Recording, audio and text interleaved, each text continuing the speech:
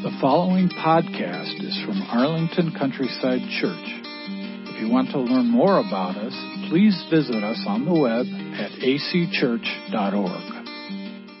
Well, my name is Chris Majeski. I'm the pastor of youth and children here at ACC, and it's my privilege to speak to you from God's Word this morning, share with you as we continue on in our series through the book of Titus called God Advice. I want to admit, though, first off the bat, that I've got a little bit of an Olympic hangover. Been staying up late watching the Olympics. Anybody with me on that? You've been staying up late watching the Olympics? I love it. I do this every time the Olympics on. I don't follow these sports most of the time, but then the Olympics are on. I'm like, these are my favorite things. I love this. Let's watch this, right? And I'm all about it. Quick story about that. I was watching downhill skiing, some women's downhill skiing events the other night, and one of the athletes missed a gate and went off the course, and I was like, oh, come on, you gotta catch that gate. You gotta get that turn. And my wife was there on the couch, and she said, you realize she's going like 70 miles an hour. It's kind of hard, right? And we were watching speed skating another night, and a guy started slowing down on the last lap, and the guy passed him. I was like, come on, dude, kick it up a notch, let's go. And my wife again said, you realize he's going like 36 miles an hour, and he's exhausted himself, right? So I mean, I get into it, right? I'm excited about it. I have a friend who said, I thought this was hilarious. He said, I think all Olympic sports should have an average human competing just for reference, right? Just to see what most of us would do out there, right? So, but anyway, I love the Olympics. Get into it.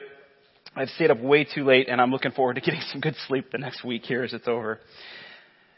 I bring that up because here's a connecting point. I wonder, what is the guiding principle for your life? In other words, what's the underlying philosophy by which you make decisions? An Olympic athlete sure has one. Their life, even if it's just for a short period of time, is all about getting to that moment where they can be on that stage and receive that medal, right? That they can achieve that dream that they've been working so hard for. And so their training and their nutrition and their travel, all this stuff is all geared towards this. Their underlying philosophy is that they have this gift that they are going to use in this sport, and they're gonna achieve greatness. Well, what about you? What's the guiding principle for your life? What's the underlying philosophy by which you make decisions? And here's part 2 of that question. If you were to objectively observe your actions, so if you could just step outside of your body and watch yourself do life for a little while and just observe your actions, would you come to the same conclusion about that principle? If you were objectively observing your actions, would you say, yes, that principle is the guiding principle for my life, or would you come to a different conclusion? And I don't say that to bring up guilt or think, hey, we all have work to do, right? We all have to close that gap between our actions and our words and that kind of thing, right? We're all in process on that. But here's the reason I bring that up. Our actions tell a story. They communicate a message to those around us. They send a message to the world around us. And that's in essence what Paul is talking about in our passage here this morning. As we look at Titus chapter 2, Paul is essentially saying your actions are sending a message to the world around you. And in fact, that's the language he starts off with here in Titus chapter 2. I'd like to pray, and then we're going to read our passage together. Lord, I pray that you would be with us now. We have been here in your presence as we have gathered as a community to worship you. And with that same attitude of worship, now we look to your word to teach us. We invite you in now, Lord, into our hearts, that you would help us to understand your word, that we would leave here changed people because we've encountered you. We invite you to teach us now. In Jesus' name, amen. So let's go ahead and read Titus 2, verses 1 through 10. As for you, Titus, promote the kind of living that reflects wholesome teaching. Teach the older men to exercise self-control, to be worthy of respect, and to live wisely. They must have sound faith and be filled with love and patience. Similarly, teach the older women to live in a way that honors God. They must not slander others or be heavy drinkers. Instead, they should teach others what is good. These older women must train the younger women to love their husbands and their children, to live wisely and be pure, to work in their homes, to do good, and to be submissive to their husbands. Then they will not bring shame on the word of God. In the same way, encourage the younger men to live wisely, and you yourself must be an example to them by doing good works of every kind. Let everything you do reflect the integrity and seriousness of your teaching. Teach the truth so that your teaching can't be criticized. Then those who oppose us will be ashamed and have nothing bad to say about us. Slaves must always obey their masters and do their best to please them. They must not talk back or steal, but must show themselves to be entirely trustworthy and good. Then they will make the teaching about God our Savior attractive in every way. So we see here in this passage that Paul is giving Titus some instruction for different people groups, right? Some different groups, and we're going to walk through that in a second. But let us look back here at verse 1. As for you, Titus, promote the kind of living that reflects wholesome teaching. Paul has just been just talking about how Titus should handle these false teachers. So that's what Dave talked about last week. In end of chapter 1, there was these false teachers that were kind of creating a mess in the church in Crete, and Paul is telling Titus how he should handle that. And now he's shifting gears to now, Titus, you as a good teacher, as a true teacher, here's what you need to be about, and here's some things that you need to teach about. So the connecting thought here for these ideas is Titus 1:16. Let's look back at how he describes these false teachers. Such people claim they know God, but they deny Him by the way they live. They are detestable and disobedient, worthless for doing anything good. Some pretty harsh words. It's pretty serious business what they were involved with, and the deception that was going on, the false teaching that was going on, right? But notice what he says. They claim to know God, but they deny Him by the way they live their lives. Paul is bringing out this concept that our words and our actions should be in line. That our actions actually tell a story, actually communicate something. Their words, they say they know God, but their actions actually say that they don't. In our passage here, Paul is saying to Titus, promote the kind of living that reflects wholesome teaching. In other words, Titus, you're different from those guys. And your teaching should be different as well. And the results of your teaching should be different as well. And so Titus, your teaching and your conduct and the conduct of those in the church in Crete should be different. Paul then moves on to give instructions about how the Cretans should live. And he describes five groups.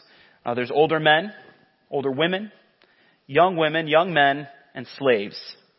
And these are, he gives instructions to each of these groups, and he gives kind of like instructions that would be normal trouble areas for these groups, kind of focusing in on some hot button issues kind of things for them. He could have given them a whole lot more instructions, but he kind of focuses it based on some trouble areas. And let's not miss that he's dealing with issues that arose from the false teachers. When we look back at Titus 1, verse 11, it says that these false teachers are turning whole families away from the truth. That part of what they were teaching was disrupting the family unit, the household relationships.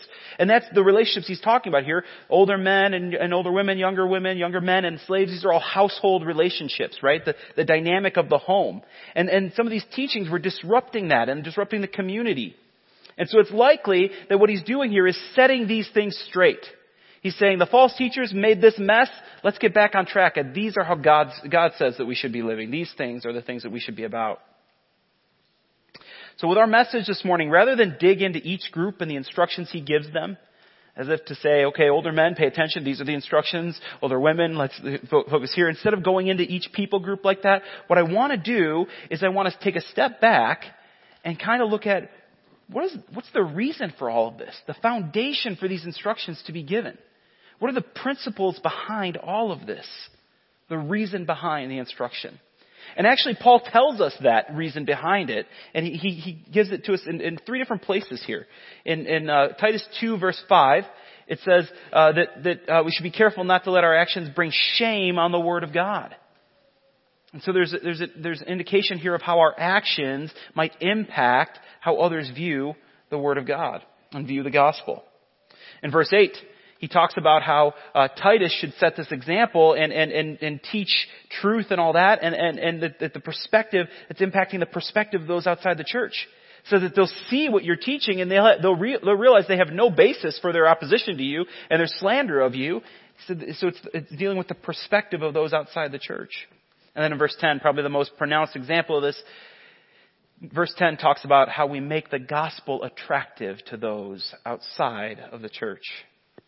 I want to suggest to you that Paul's instructions for the believers in Crete are all about advancing the gospel message. These instructions that he gives to each of these groups, it's all about helping people know Jesus. It's all about advancing the gospel. Instructions given, they're outward demonstrations of inward stuff that's happened. And it's the outward demonstration of a life that's been radically impacted by the gospel. So I've titled this sermon, A Gospel Life. I want to look at 4 things that happen when we encounter God, when we are impacted by the gospel, and how it plays out in our lives. And as we go through this, we'll see these instructions and how some of these connect with these ideas.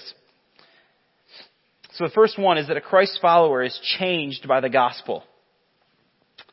Someone who's encountered God is changed by the gospel. It's not about Christianity is not about adhering to a set of rules or moral code or conduct. It's not about these outward things with no real internal change. It's about real change at the core of our being that causes us to live like Jesus. See, there's a danger that we can have in just taking these 10 verses out of Titus. If we just took these verses, we didn't look before or after or read it in context of the entire Bible, we could come up with some pretty bogus ideas, some pretty crazy ideas. We would miss, first off, if we did that, we would miss the idea of these false teachers and why Titus is being given these instructions right now. We would miss the idea of these family dynamics that have been messed up by this false teaching. Hence the reason for giving instructions about the household relationships. We could easily come to the conclusion that Christianity is about the good works that I do, not about the work that Jesus did on my behalf on the cross. We might come to the conclusion that Christianity is a code of moral conduct that we follow instead of a religion based on the grace through faith. That we trust in what Jesus has done for us. But yet there is a place for these good deeds, these works, these instructions that he's talking about, these good things that we should do in life, and the relationships here that he's talking about, how they should be impacted. There's a place for that. A true Christ follower does good deeds out of a heart that is submitted to God. Because this change has happened and our hearts are submitted to God, then this action comes out. We look like Jesus in the way we interact with people. And we can see that as we look closely at some of the instructions that he gives. He gives some instruction here to have sound faith, to be filled with love and patience. Those aren't rules and regulations. Those are deeper. Those aren't surface level. That's deep-rooted stuff. Have you ever tried to just be patient and loving when you didn't really feel like it? You're not normally very good at that. And it's short-lived, even if you can pull it off. It's got to be a deep-rooted internal change that happens in order for that to come out as a lifestyle. There are good deeds that come out of, these are the good deeds that come out of a heart that's been changed.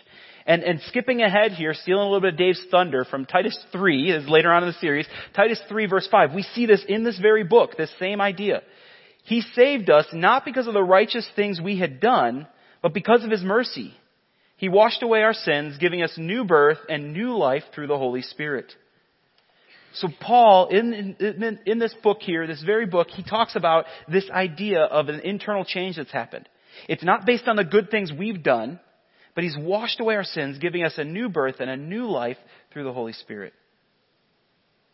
If our salvation is not because of the righteous things that we've done, then it would stand to reason that the way we continue our relationship with God is not because of the righteous things we've done.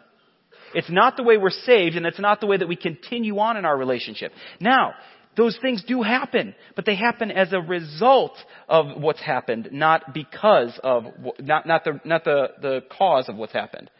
Good deeds are there in our lives. They should be evident in the Christian's life, but they're the result of salvation, not the reason for salvation. I'll say that again. Good deeds are the result of salvation, not the reason for salvation. So Titus talks here about how our sins have been washed away, and God's given us a new birth and a new life. He saved us by grace. This idea of being born again. 2 Corinthians 5:17 says that we are a new creation. That's that internal change that's happened. That then we can live out these things that He calls us to and live like Jesus in this world. It's so clear that we have to be clear on that. We have to get that down because Christians are always in danger of stepping into moralism and legalism. Meaning that we shift our trust from Jesus and what He did on the cross to our own good works. Now, and we would never consciously do that. Like we're smart enough to do that, but there's subtle ways that creeps back in to our lives if we're not careful. That we begin to believe that God is pleased with me because I did these things. And God is not pleased with me because I didn't do these things. It's not based on our own merit. It's based on what He has done for us. Ephesians 2:9 and 10. Salvation is not a reward for the good things we have done, so none of us can boast about it. For we are God's masterpiece. He has created us anew in Christ Jesus, so we can do the good things He planned for us long ago. Do you catch the order there in that last part of that verse? He has created us anew so that we can do the good works He planned for us long ago. It's by that internal change, by that new creation that He has made us. He's made us a new creation, that then we can then do the good deeds He's planned for us, that He's created us for. It's not a reward for the good things we've done. This was so key for me in high school. If you know my story, I came to Christ through my high school youth ministry. And I up until that point had believed I'm basically a good person. At the end of the day, if my good outweighs the bad, then God will forgive me and let me into heaven. And I came to a realization through my high school youth ministry that wasn't the way it works and that I needed a Savior. And yet I was still this very good kid. I had done a lot of good stuff. I was getting noticed in school for that. Teachers said, oh, he's a great student. He's doing well. I was a good friend, all that kind of stuff. I was a good boy, right? And so when I became a Christian, when I became a Christ follower, my actions didn't look very different. I was still doing a lot of those same things. My actions were pretty much the same because I was a good kid already to begin with. Basically a good kid, right? And so when I came to the realization in high school that I needed a Savior, there was an internal change that happened in me. But yet I still kind of hung on to this idea that God must have saved me because I've done some good stuff or because I will do good things in the future, right? It's based on my own merit. I hung on to this idea that I must have offered God something or will offer God something in the future, that's why He would want me on His team, right? And I remember the moment where that broke through, this broke through, this idea that God saved me not from anything I've ever done, when that broke through. And it was my senior year of high school. I don't remember the context, what was going on, but I was thinking over a conversation I had just had with a friend. And I was driving down the stretch of road that I went to and from work all the time. And I was on this stretch of road. I could take you back to the exact same place. And I remember having this aha moment that was like, no, that's not why I saved you. Like God spoke into my life and said, that's not why I saved you. I didn't save you because of anything you've done. And it's not because of anything you will do in the future. I saved you because I loved you. I saved you because I love you. Not loved, love you. It blew me away. And I remember thinking, are you sure? Because that's not the way I understand love. The way I understand love is people love me because I do things for them. Or I love people because they're nice to me, right? There's an exchange that happens here. But when I came face to face with the fact that God loved me unconditionally, without strings attached, it blew my mind. Blew my mind. That's the way God loves us. It's the way God loves you. He saved you not because of anything you've done or will do, but because He loves you. And when you can soak that in and believe that at a core level, it transforms your life. Because that's what we all want. That's what we've all been longing for our entire lives, is somebody to love us unconditionally. Someone to love us without any strings attached. And that's the way that God loves us. And when we encounter that love seals up our brokenness and transforms us. So the second point here is that a Christ follower models the gospel. They help others to see the gospel. This idea of modeling the gospel comes from the kind of teaching that Paul talks about here. It's not just teaching with words, it's teaching with our lives, with our actions. He says to set an example, right? That's the kind of teaching he's talking about here, is a life that points to the gospel, a life that models the gospel. And that's communicated throughout. To each group, there's this sense that people are watching you. So live this way. Live in a way that points to the gospel, that honors God. People are watching you. Your actions send a message. And so he says them to set an example for those in the church. And really, that's the exact language that he says to Titus. That you should set an example for the younger men in the church.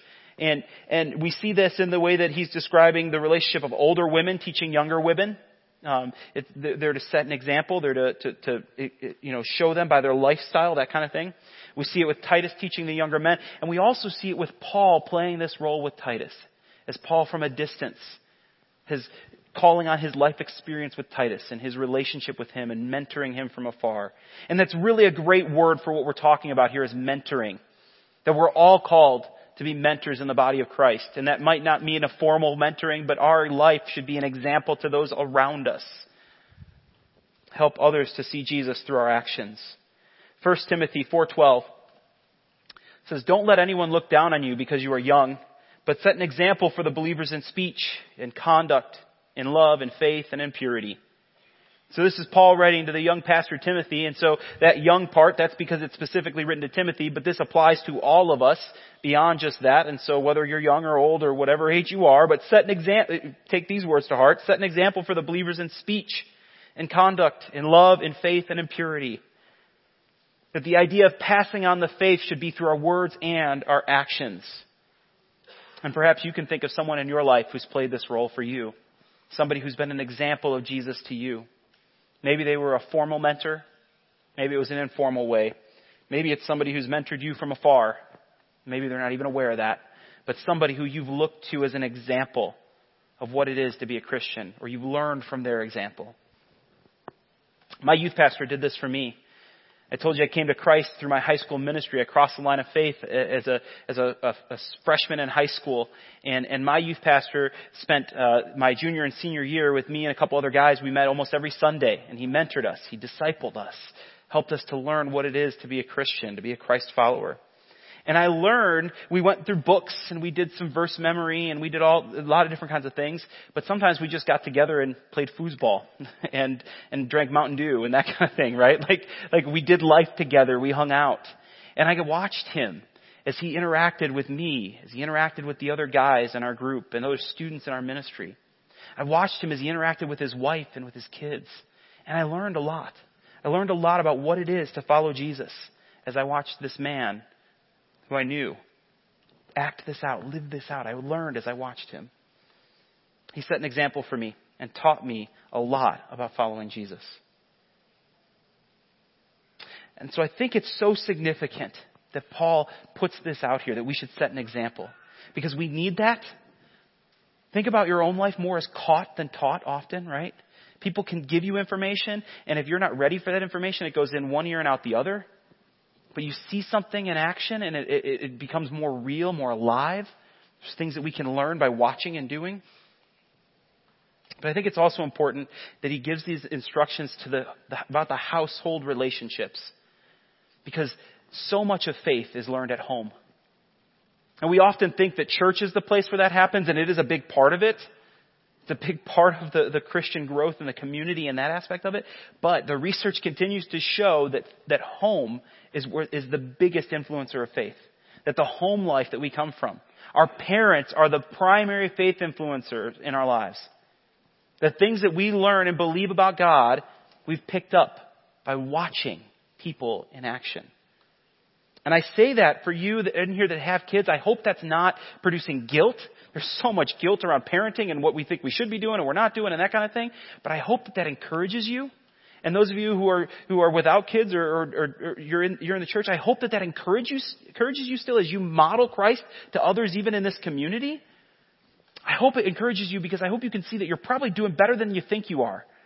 You're critiquing yourself based on all of the things that you know, and somebody's seeing your example, and they're picking up on subtle things that you're saying and doing that you might never have even realized. You might be a better example than you think you are. And I hope that you can find encouragement in the fact that you don't always have to have the right words, but your life can be that story and that testament.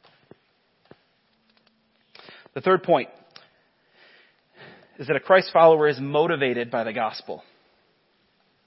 The motivation for living out these instructions that Paul is giving is the gospel. Because we love God, we do what God says. We obey God out of love. And that's this idea. The motivation for what we're doing here is the gospel. 2 Corinthians 5:14 and 15. Either way, Christ's love controls us. Since we believe that Christ died for all, we also believe that we have all died to our old life. We died for everyone so that those who receive his new life will no longer live for themselves, Instead, they will live for Christ who died and was raised for them. The first part of that verse, Christ's love controls us. The NIV translates that compels us. It could also be translated drives us. It's this motivating factor. Christ's love is the motivating factor. It's what pushes us out into the world to live for Him. And in verse 15, he talks about dying to ourselves and live for Christ and instead living for Christ. In Galatians, Paul says that he's died with Christ and he doesn't live, the life that he lives in this body now is all about Jesus. It's about living by faith in the Son of God who gave Himself for me. It's a life that's given entirely to Him. So the motivation behind living the Christian life is love for Christ, is love for Jesus. So the motivation behind it is the love for Jesus. It's as simple as that. But I want to suggest that there's also this sense of wanting to glorify God, wanting to give honor to God. When we recognize God and His role in our lives, it should draw us into praising Him and worshiping Him and wanting others to do the same. So when Paul gives the instruction to submit, he's not saying the other person is better than you or more important than you and that's why you should submit. That's how we often translate that word. In our minds, that's how we often have the context of that word. But the idea he's saying here is you should submit because it honors God and it follows His example. God Himself submitted. Jesus submitted Himself to death on the cross on our behalf. And so when we submit in appropriate situations, when we submit to those that are in authority over us, we're being like Jesus. We're following His example, and that honors God. And when Paul gives the instruction here to live wisely, that's not for our own personal gain, as if you do these things, you're going to end up with this great result in your life. It's not for our own gain or our own stature or that kind of thing. It's because God is wise, and we honor Him when we look to Him for wisdom, and then we live it out. That's honoring to God. That's glorifying to God. The Westminster Shorter Catechism says, man's chief end is to glorify God and enjoy Him forever. Man's chief end is to glorify God and to enjoy Him forever. In a sense, an underlying principle for our lives, right? It's to bring glory to God and enjoy Him forever. So a Christ follower is motivated to live for Christ out of love for Him and out of a desire to glorify God. And the fourth one here is that a Christ follower shines the gospel. Puts it on display, helps others to see it, makes it attractive, as he says in verse 10. The gospel is the story of God's grace, of God's undeserved, unearned love for us. That love led Him to fix our sin problem by offering His Son for us on the cross, by offering Jesus Christ as payment for our sin. He fixed our sin problem, His love, based on His love for us, His grace for us. It's a story of God's grace. So as Christ followers, we are to embody God's grace to this world. We are to live it out in our relationships. And this is all over the instructions that Paul gives here. It's not you need to do these things because this person treated you this way. It's you need to do these things, period. No matter what anybody else does, because these are what's right, and this is the way that you express love and grace to those around you. And we see that most notably with the slave and master relationship. There's actually some problems that arose in the early church in the slave-master relationship. See, Christianity, when it came on the scene here, it leveled the playing field here. So all these people, these slaves, could go to worship and they were on equal footing with their masters in worship. Women experienced equal footing before God as men did. This was revolutionary, these things, and it caused a lot of issues to come up. And so slaves would worship alongside their master at their church service, and then they'd go back to their work, and they would be subjected to this person. And so there was conflicts that came up. There were issues that arose from that. And so Paul, in explaining this idea of showing grace in that, he says to the slaves, you should please your master. You should strive to be the best person best slave that you could possibly be. Do the best job at your job so that it draws your master in. So that they're intrigued by what you're doing and they're drawn in and they're curious about why you live this way and why you do what you do. Now, we could go down a side road and talk about slavery and if this was appropriate. And let me just say, Christianity was a driving force in helping to overturn slavery. William Wilberforce, there's all sorts of other stuff we could talk about, but there was a huge way of overturning Christianity. So Paul's not saying slavery is okay. He's saying this is the situation you find yourself in. Do your best to be the best possible person you could in this situation and make the gospel attractive. That's what he says in verse 10. Make the gospel attractive. And so he talked about setting an example already to those in the church. And what he's talking about here is that your life should be an example to those outside of the church. He's talking about lifestyle evangelism. Telling the message of the gospel with your life and your actions to those around you. Matthew 5:15 and 16 talks about this. No one lights a lamp and then puts it under a basket. Instead, a lamp is placed on a stand where it gives light to everyone in the house. In the same way, let your good deeds shine out for all to see, so that everyone will praise your heavenly Father. Now, it's not let your good deeds shine out so everybody thinks you're awesome and they look at you and praise you. It's let your good deeds shine out so that they praise God, that they draw their attention there and they see how awesome and how great our God is. And so it's not you do these things for attention. It's you do these things because you know it's right and it honors God. And the result will be that it shines the gospel out to a world that needs it. I was talking to a friend earlier this week who shared a story of how he did this. He shined the gospel. He shined God's grace out in a relationship that he has. He told me about a neighbor that he's been at odds with, and the neighbor has kind of closed him off and not talked to him, ignored him for a little while, and yet this friend was out shoveling his driveway and shoveled his neighbor's driveway too. That wasn't an act that was deserved. It was earned. It wasn't I shoveled your driveway because you've been nice to me and we're on good terms. It was, I'm going to express love and grace to you. Even though you've shut me out and don't want to talk to me, I'm going to shovel your driveway as an act of love and an act of grace. I want to suggest to you that one of the major ways that we can shine the gospel in our life, in the world around us, are unexpected acts of service. Unexpected acts of love and kindness to those around us can go a long way. So what we're talking about here, this whole idea, it's a perspective shift. It's shifting our perspective from ourselves and our own agenda to God and His agenda. To living our lives fully for Him. And that starts first with being changed by the gospel.